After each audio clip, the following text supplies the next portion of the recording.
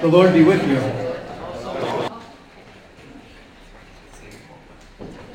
Let us pray. Dear Father in heaven, we thank you for your Son's resurrection, refreshment that we have received in the forgiveness of all of our sins. Hold before us this morning the example of your servant Abraham, who trusted in you, and give us confidence in all of your promises. Through Jesus Christ, your Son, our Lord, who lives and reigns with you in the Holy Spirit, one God, now and forever. Amen. Amen. So as I was saying after the service, we kind of had, between Dr. Drummond and I, we had kind of a summary look, a cursory look at Genesis that we had planned for you.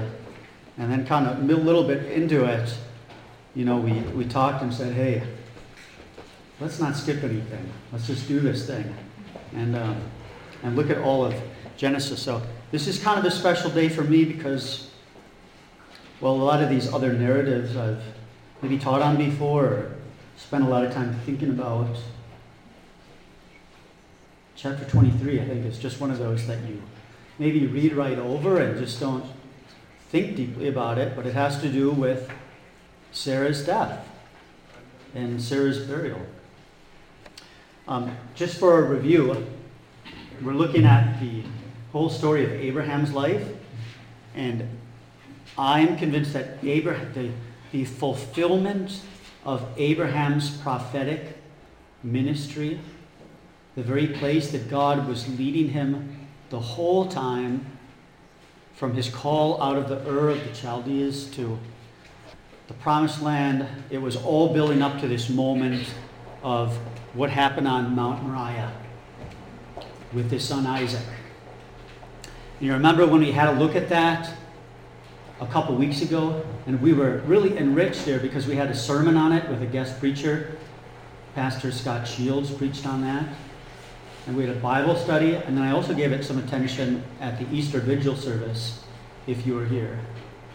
Because I'm really convinced that the account of Abraham and Isaac is fundamentally a resurrection narrative.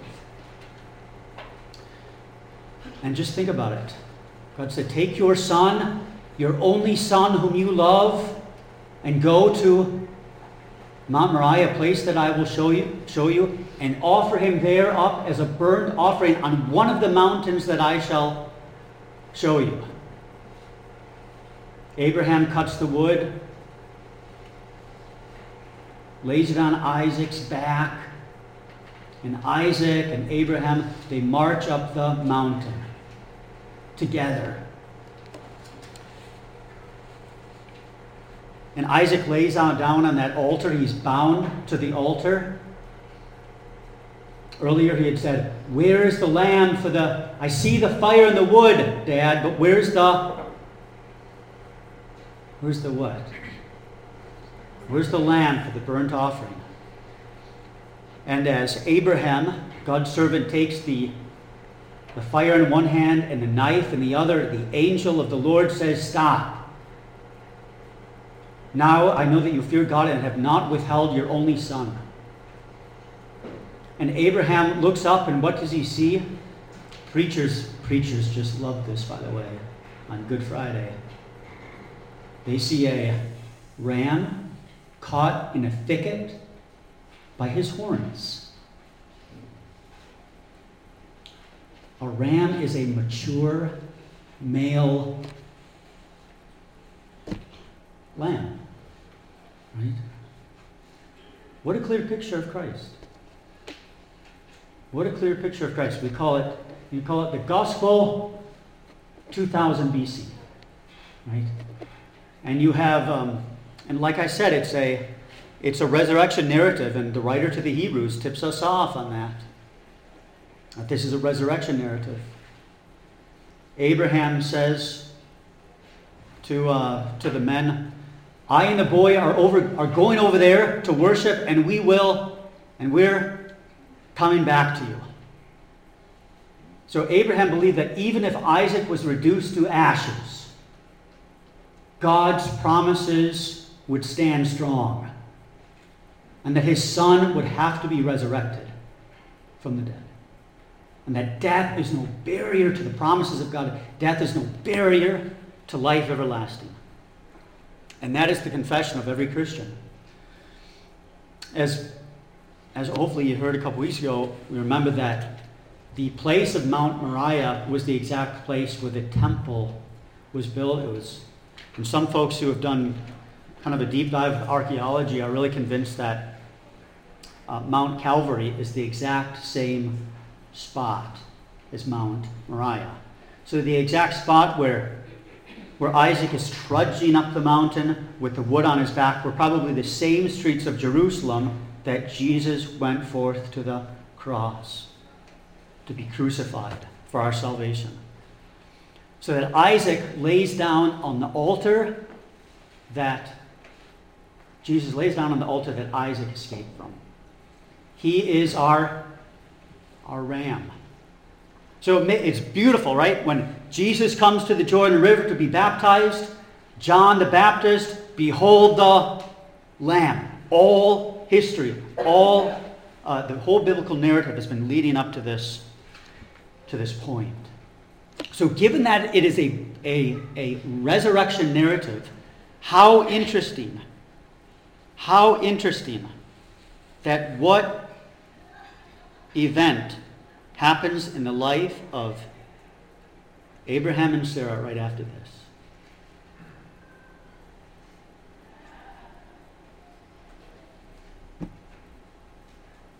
Sarah's death and Sarah's burial. So we have this resurrection narrative pointed forward to the Lamb of God to take away sin and death and the power of the grave. And now Sarah falls asleep in the Lord.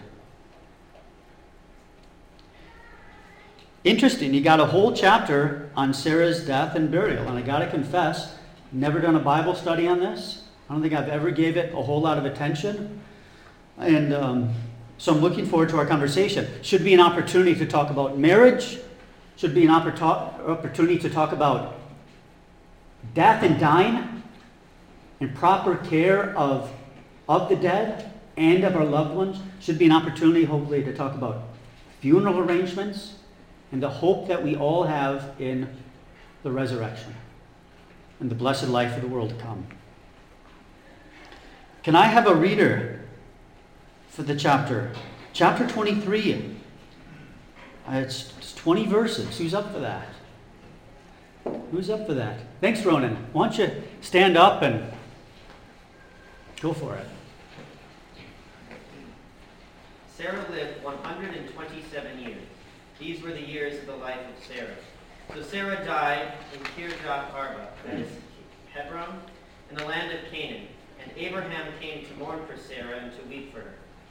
Then Abraham stood up from before his dead and spoke to the sons of Heth, saying, I am a foreigner and a visitor among you.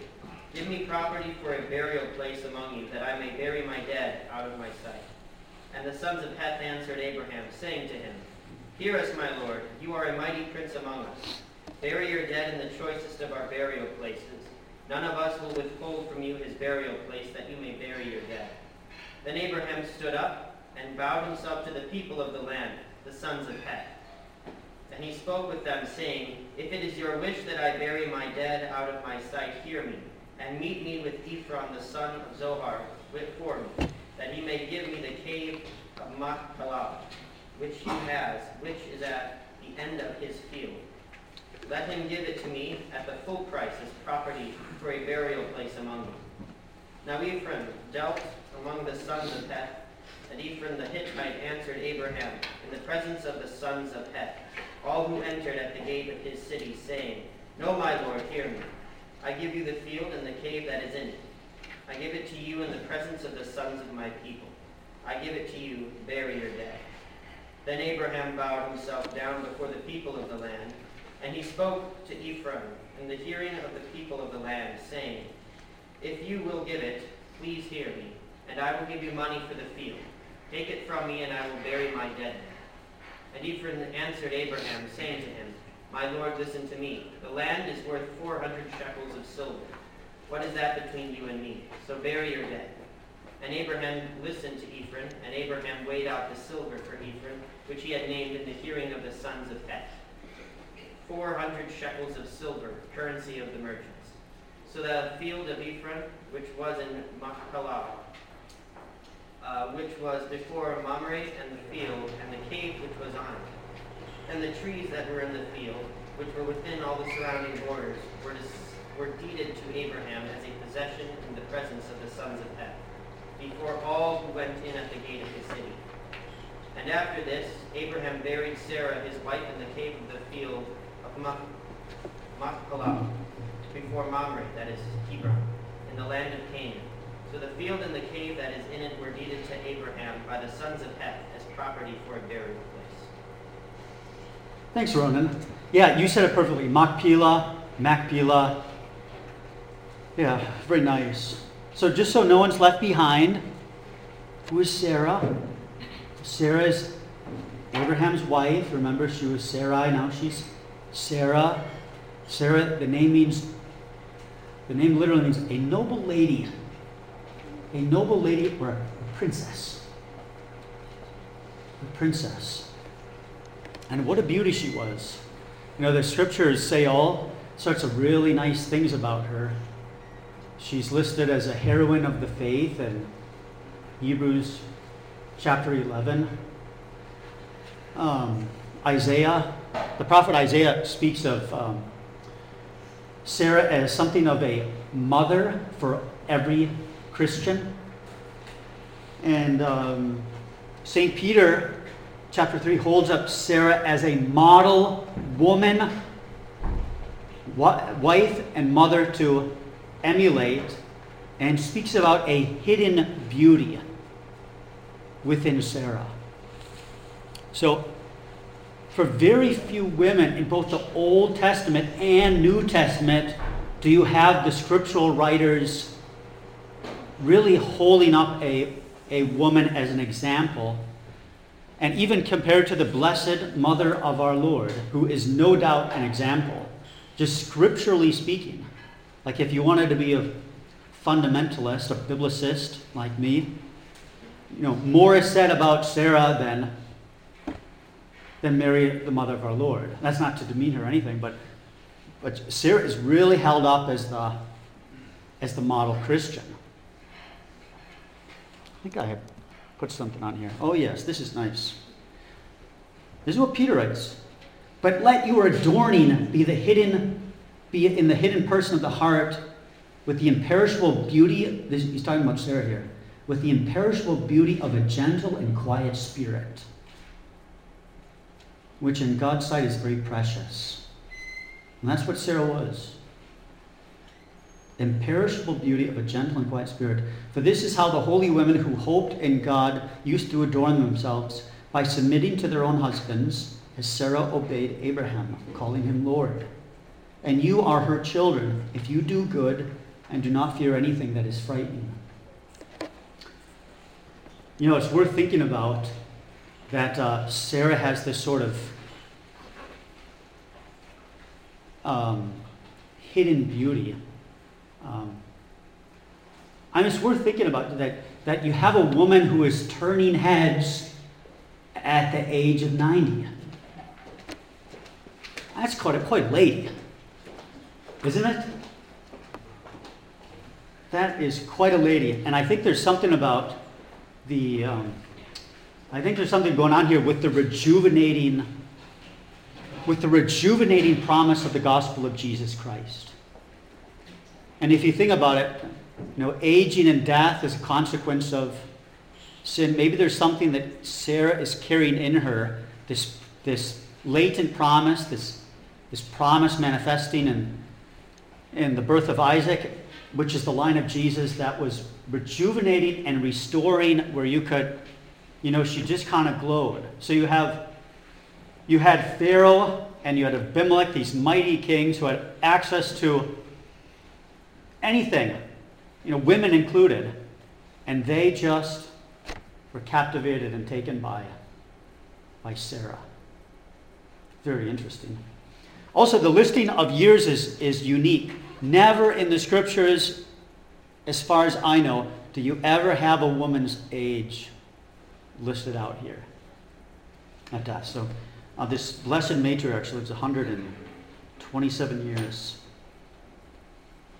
She died at Kiriath Arba, Hebron. This is, what big event had happened there? I did it a few weeks ago. The visit of the three angels.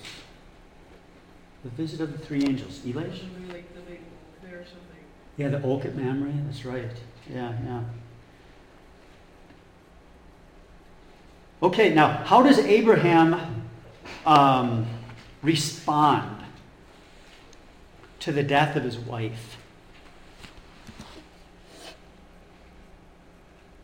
How does Abraham respond to the death of Sarah, his wife? This is from Luther. I just want to share a little Luther with you today, too. Agree or disagree? Abraham had all of the promises of the gospel. He had the promise of the resurrection. Therefore, he had no need to weep because, they had a good long life and Sarah was going to be raised anyways. And he should just be thankful for the years that they had. Agree or disagree? Yeah, disagree. In fact, the Hebrew here for this weeping, we're not talking a couple tears here. This is some real weeping. This is some real lamentation. This is really some bitter tears here.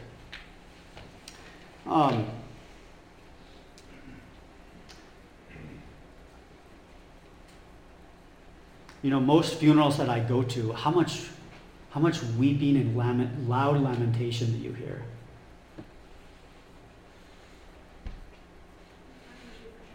What's that, Michelle? It's not usually very loud. Yeah, it's not very much. I don't know if you've ever seen on TV or something, or where there's some sort of bombing in the Middle East or another part of the world. And it looks very different. You have the women just wailing, just yelling. And there's really a mourning culture in most other parts of the world. So in our culture, in our environment, we have this unique situation because we're kind of living on the fumes of Greek philosophy and kind of stoicism. When we say stoicism, we mean kind of unaffected by the extremes of human emotion. And I'm not trying to toss all Greek philosophy or stoicism out, but there is something he said, right, for self-control and moderation. But, Luther in this passage here, he has some real concerns and real frustration with kind of a pagan, heathen take on death. So, as a Christian, what is the proper response to death? We don't say, we believe in the resurrection, so there's nothing to... at some point you get here, but we also do mourn the severity of death, the bitterness of it. Abraham here is recognizing, lamenting, expressing the deep, violent intrusion that death is. So, we Christians, we never say that death is just part of the natural life cycle. We never say that death is natural. It is an unnatural, violent intrusion into a world that God called very good. And so there's always, I think, a temptation to downplay death. I had a professor at the seminary, John Pless, and he said, don't take the teeth out of death. Don't domesticate death. Don't pretend like it's something trivial. So we Christians that we mourn. This is from Luther. Why then does Abraham weep? My answer.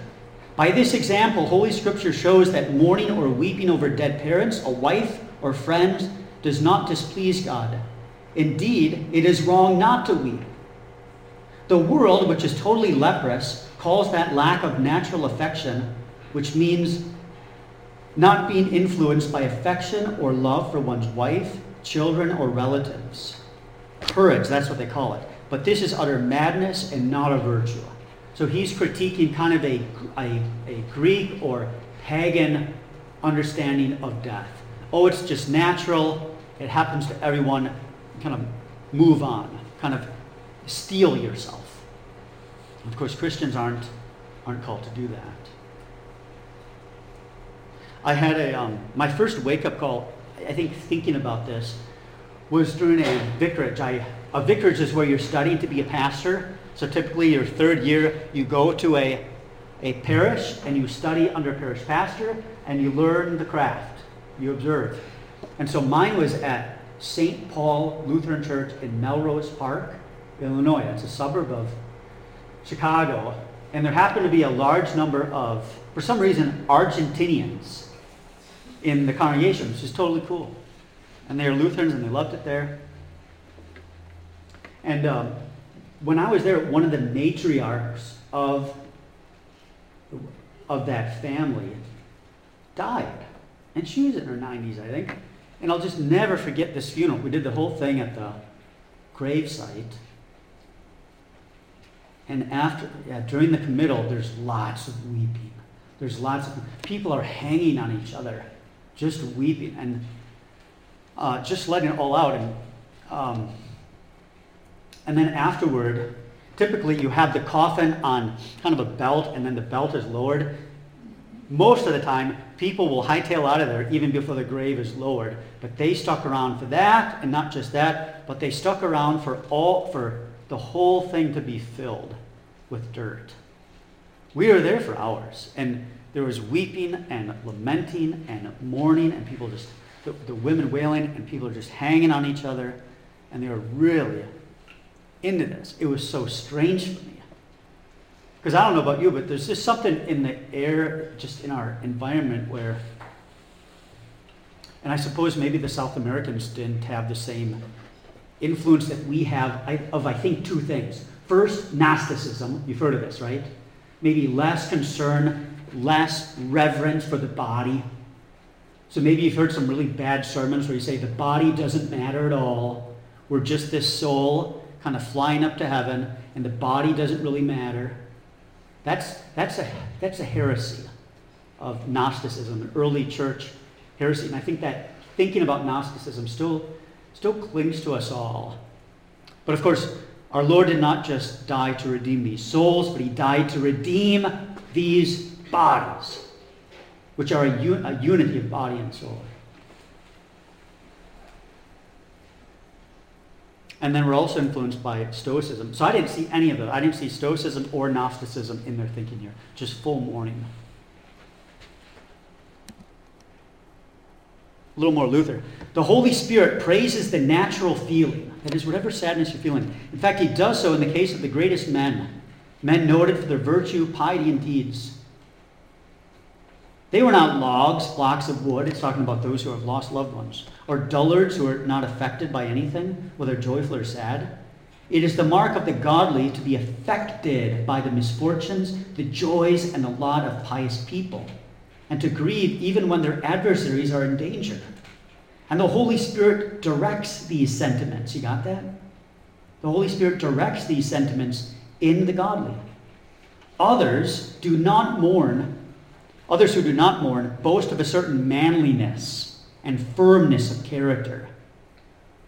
But they are devoid of affection and are without knowledge of and indifferent toward things, that is, toward the creatures of God. Got that? So a Christian response is to be in tune with the Creator, who also manifests itself in human creatures. So Luther loved this. There's a quote by Augustine, and Luther used it all the time, where he would say, honor God in each other. Honor God in each other.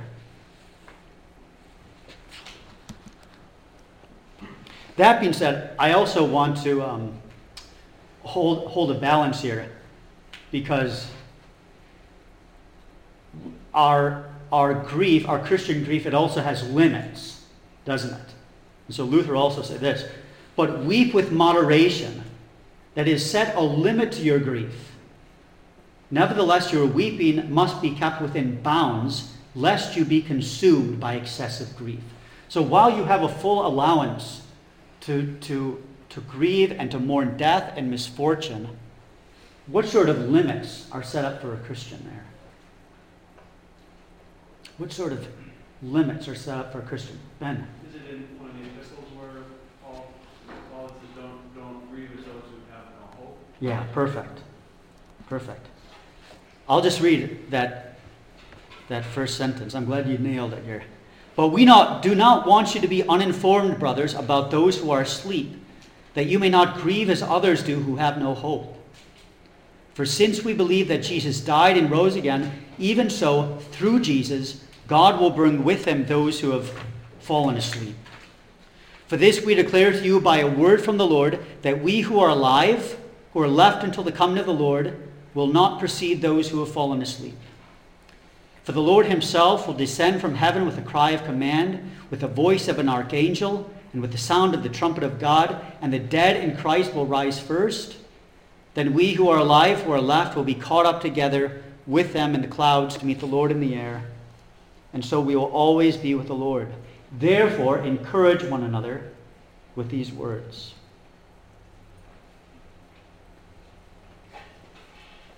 Okay. Moving on.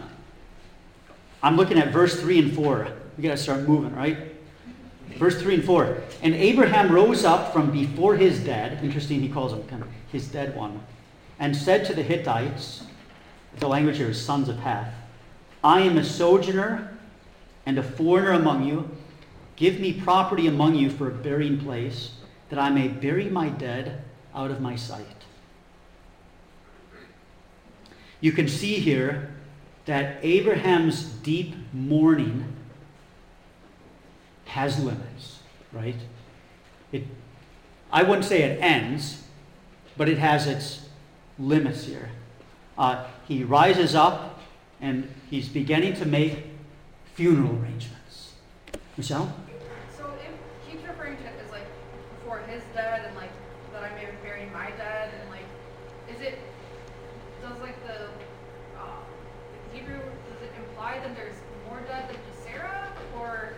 Yeah, the language I believe is my dead one.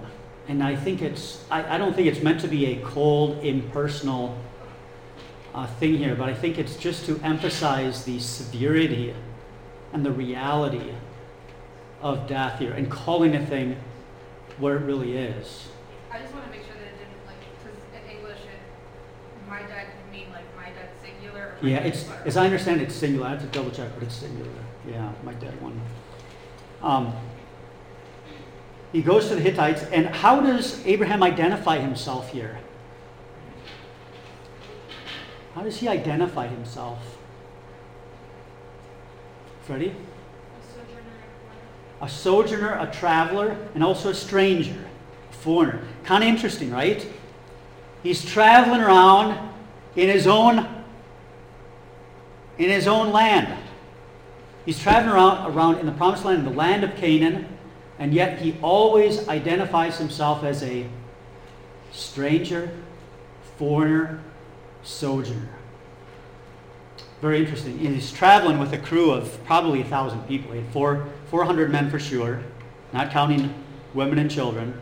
And here they are, wandering around, and he self-identifies, right, as a sojourner and foreigner. And I just love this, by the way. Keep in mind, at this point, what does Abraham own in terms of property? Nothing, right? Here he is. God has promised him all this land. He doesn't own anything. And the only little plot of land he's concerned about is what? Cemetery. A cemetery to bury his wife. He himself will join her in that same tomb. So will Isaac and Rebekah, and so will Jacob and Leah. Special little place. In fact, Luther in his commentary, he kind of plays around with this, and he's kind of convinced that, remember in Matthew's gospel where Jesus rises from the dead and you got all these people walking out of their tombs and walking around the holy city in Jerusalem? It was kind of a short travel from Machpelah. And you don't have to accept this. You don't have to make a dogmatic thing about it. But Luther thinks that this is probably Abraham and his crew, who kind of had a front row entrance there. You remember that in Matthew's gospel? Don't have to hold to it, but so we believe that. So if people were walking around and being raised from the dead, well, who gets priority? I mean, maybe they would be. Maybe they would be first there. Look at this from Hebrews. By faith, Abraham obeyed when he was called to go out to a place that he was to receive as an inheritance. And he went out not knowing where he was going. By faith, he went to live in the land of promise, as in a foreign land, living in tents with Isaac and Jacob, heirs with him of the same promise. For he was looking forward to the city that has foundations, whose designer and builder is God. So here he is, land of Canaan, promised land, but he's not interested in building up a kingdom. He's not interested in building up an earthly empire. And so you have this language in all the historic hymns of the church. I'm but a, heaven is my home, I'm but a stranger here, right? What is the world to me? I just love that hymn. And so we have Abraham, something of a model of a Christian in pilgrimage. And I know we Lutherans we're not wild about the pilgrimage thing, right? There's all sorts of, history there that we have, concerns about as kind of meritorious pilgrimages during Luther's time. But this idea of pilgrimage is fundamental to the gospel. I mean, you have people, the first Christians, they weren't called Christians. That was a nasty political title given to them, which in turn we owned, but they were called people of the way, right? There's movement. You're actually going somewhere. You're looking forward to the city of God. And I think so much of the despair and anxiety that we see in our own age has to do with no understanding of being on a journey, no understanding of being on a pilgrimage and having a story and going somewhere. That's the source of our joy, our hope. And so we're called to direct our lives on such a way that we don't become overly entangled with the things of this world. We're just passing through, like Abraham, right? I'm just passing through. I just got a temporary residence here, and I'm storing up treasures in heaven. And I'm on my way. I'm not there, but I'm on my way. Questions, comments thus far on what you're hearing? Sarah? Was there ever a tradition in Old Testament or in Jewish tradition of cremation? It's always been interment of the body. Yeah, I think so. Yeah, there's this book by Alvin Schmidt that upset all sorts of people, and it was published, I think, by CBH, and it's called, what's it called? Yeah, Cremation, Ashes to Ashes, Cremation, ?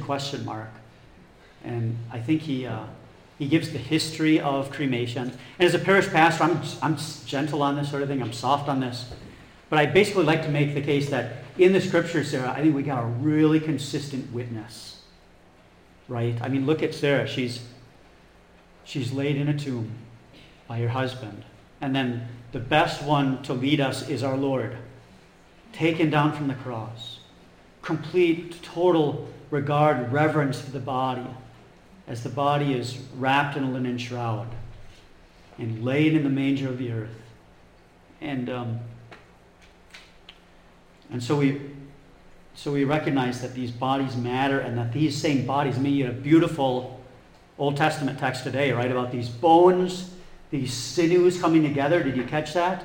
Being raised up and receiving the breath of God and standing up upon the earth. And so we believe that these bodies will be resurrected. So is God capable of resurrecting ashes? Absolutely. But I think there's a fairly strong scriptural witness for what we would call traditional burial, of following our Lord's lead and being laid in the manger of the earth in hope of the resurrection. So I don't think there's a strong scriptural witness to the practice of cremation. I'd like to be sensitive and gentle with parishioners with this sort of thing. But I gently, maybe a little more than gently, encourage traditional burial, because it also gives an opportunity for the Christians to grieve. I'm convinced, actually, that there's something about the grieving process, and Abraham was able to enjoy this, where you have to get your hands on the body.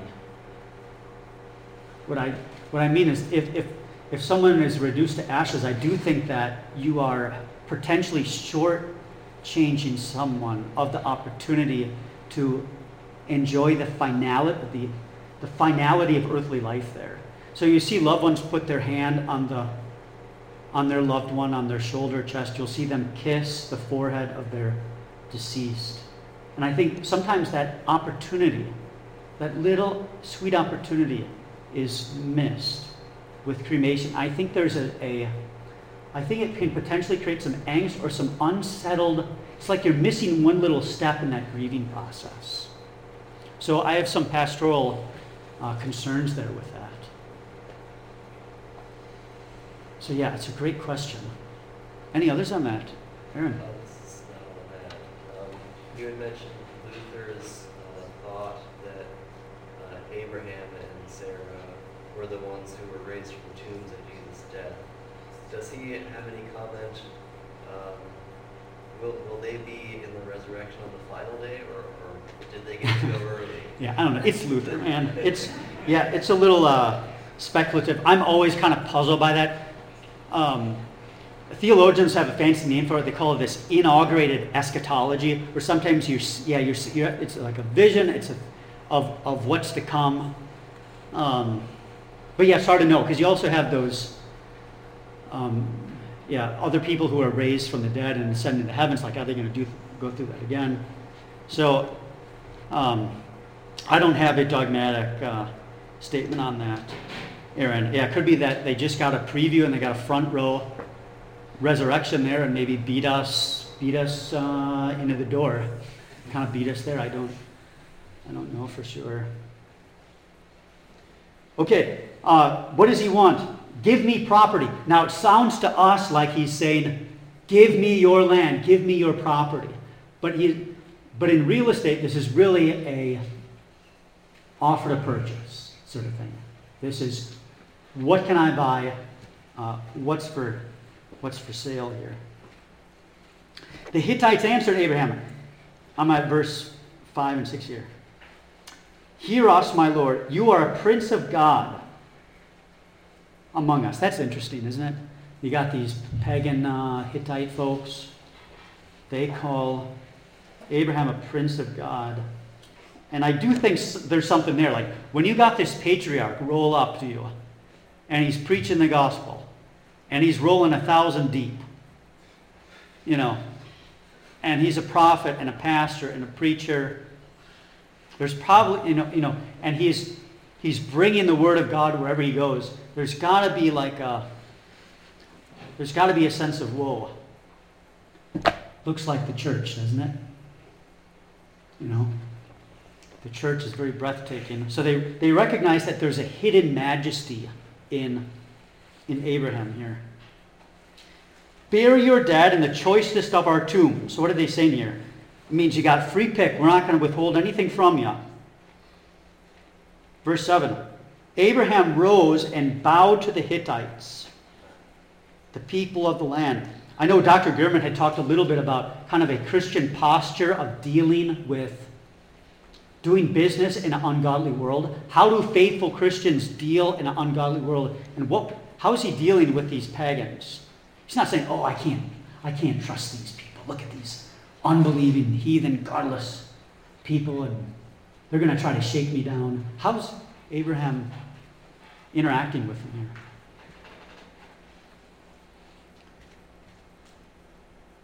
courteous, respectful, generous, humble. He's bowing before all of them. And let me start flying a little bit. So he wants to go after Ephraim, son of Zohar. And he's got his eye on a certain area of this land. He's got his eye on the cave of Machpelah. And who owns it? This guy named Ephraim, and he's at the end of the field. And he's willing to pay full price.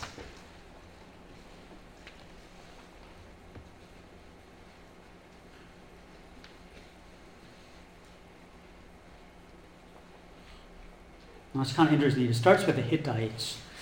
And when this happens, first you have to go to the gate of the city. So when you're dealing with, when you're coming into a land like this, among an empire, among these Hittite people, first you have to get approval. You can't just go to a single solitary individual and say, hey, I'd like to purchase some land. You have to deal with the tribe. You have to deal with the nation. So it happens at the gate of the city. That's where politics are done. That's where the city hall is. That's the courthouse. That's the register of deeds. And now he's entering into negotiations with Ephraim.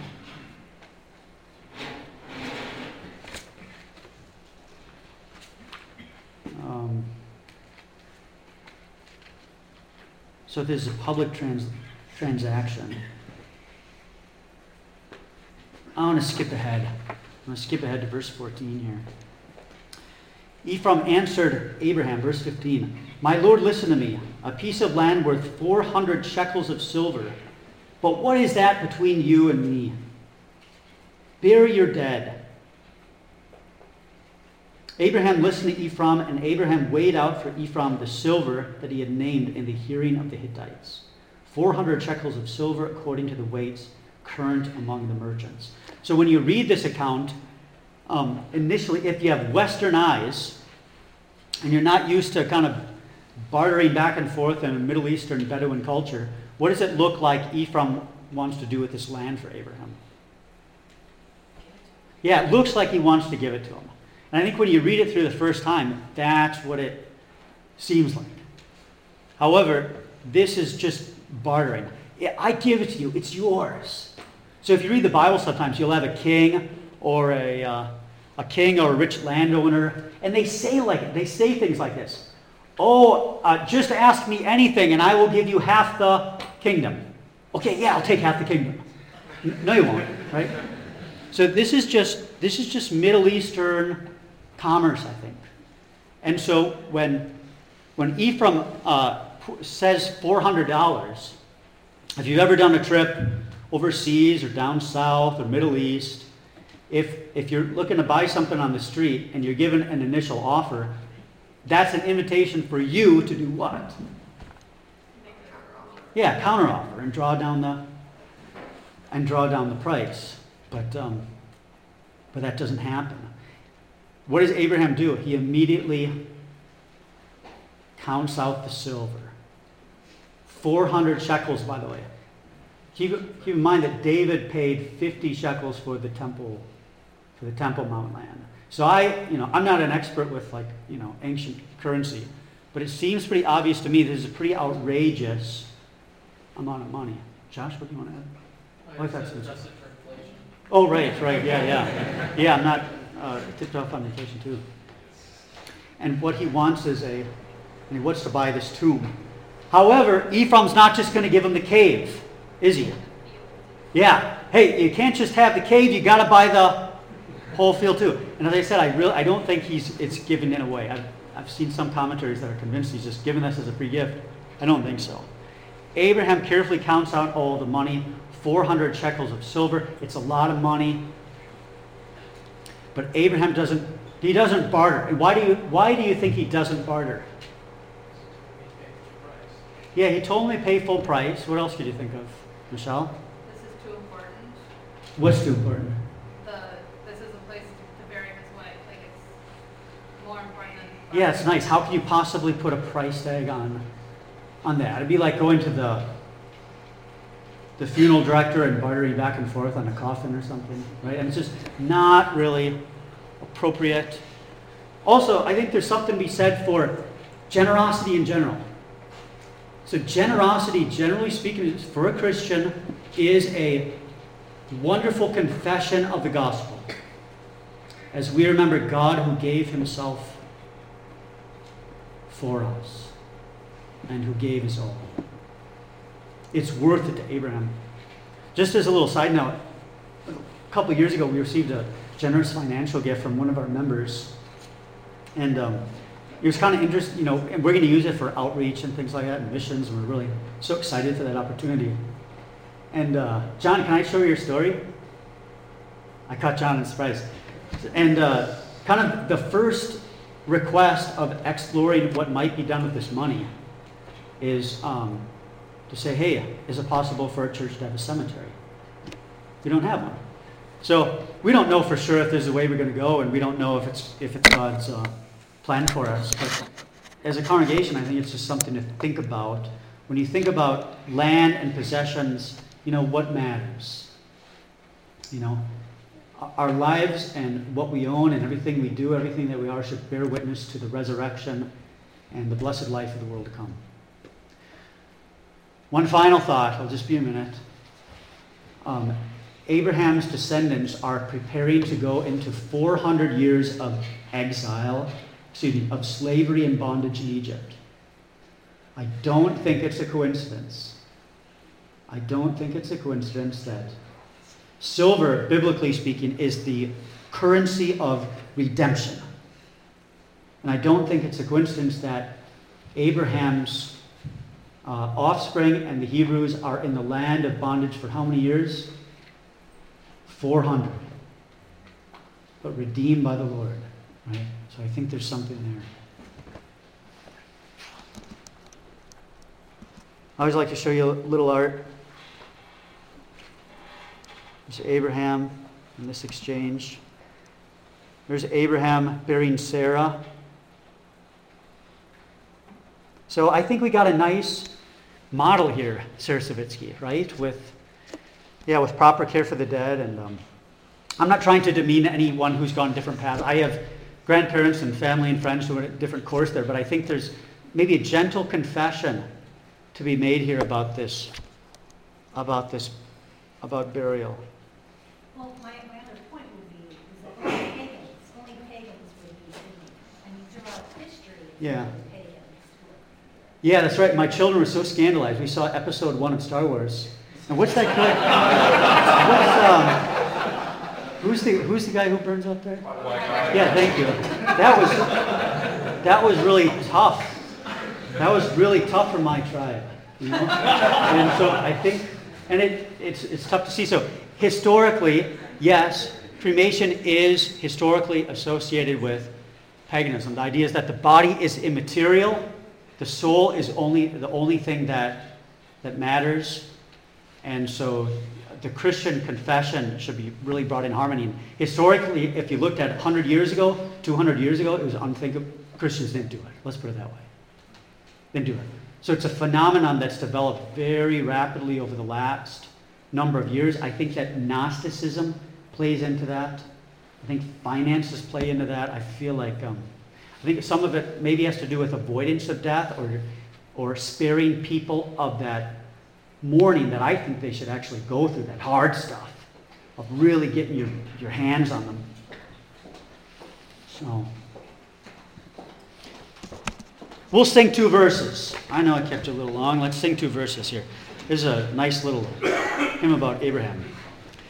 The God of Abraham praise, whose all-sufficient grace shall guide me all my pilgrim days in all my ways.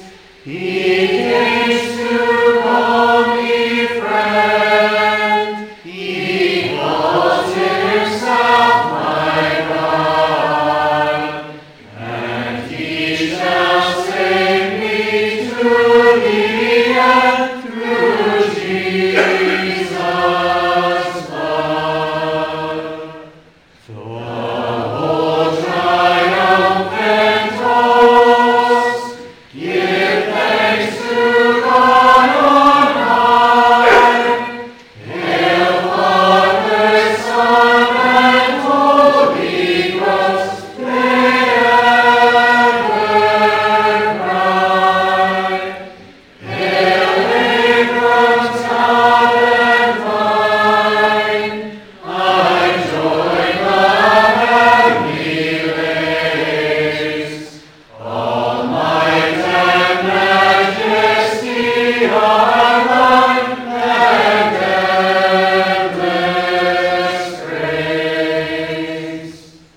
thanks everyone. Have a great week.